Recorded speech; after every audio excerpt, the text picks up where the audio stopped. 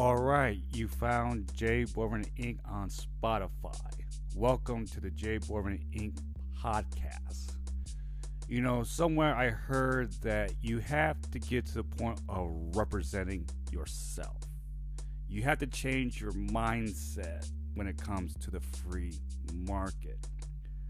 To see what I mean, I'll use professional sports as an example.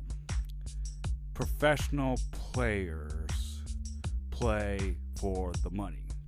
They play to get paid. After college, they begin to understand to represent themselves. They are representing their brand.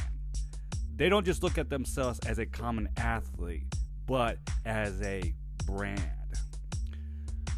They are going to play for whomever is going to pay them the most.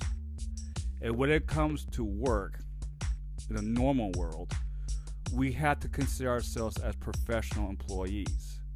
Wherever you are at, you are a professional.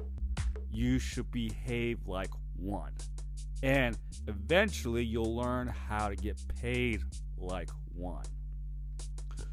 Over here at Jay Borman Inc., it's like a professional advisor just for you.